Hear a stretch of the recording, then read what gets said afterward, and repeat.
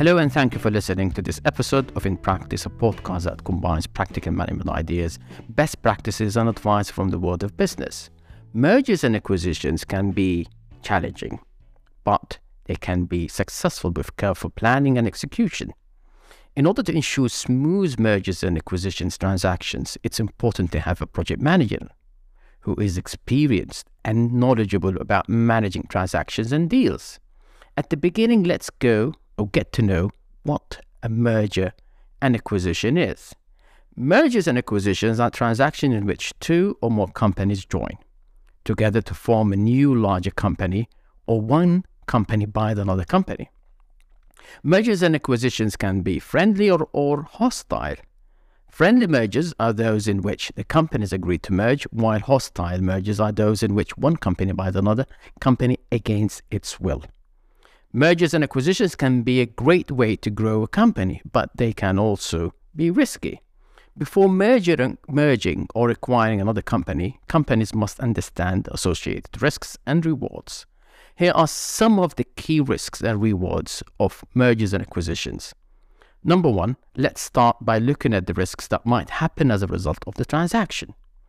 And number one, which is integration risks. These are the risks that will arise when two companies will not be able to merge successfully and will instead create a dysfunctional company.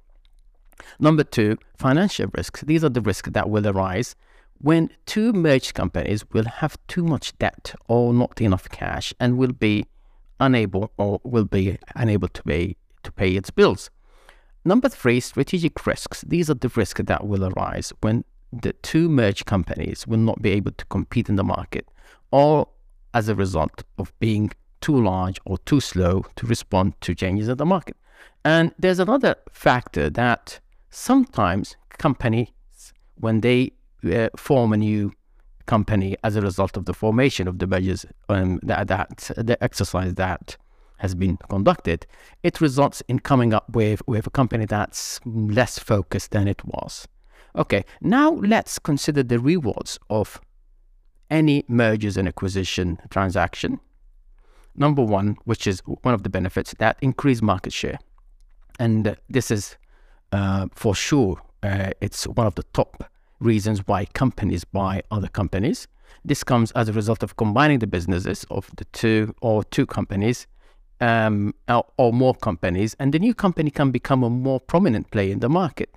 And it will have more power to negotiate prices and terms with the suppliers and customers. The second reward or the second benefit will help to increase the revenues and the profits of the acquirer. The larger the company, the more profitable it's compared to smaller ones. And the third reward can be in the form of increased efficiencies. A merger can create more efficiencies by combining the matching of the functions of the two merged companies. Now, let's dive into the value of using project management to manage a merger and acquisition transaction. Project management plays a critical role in any merger or acquisition. It helps to ensure that all aspects of the deal are completed on time and within budget.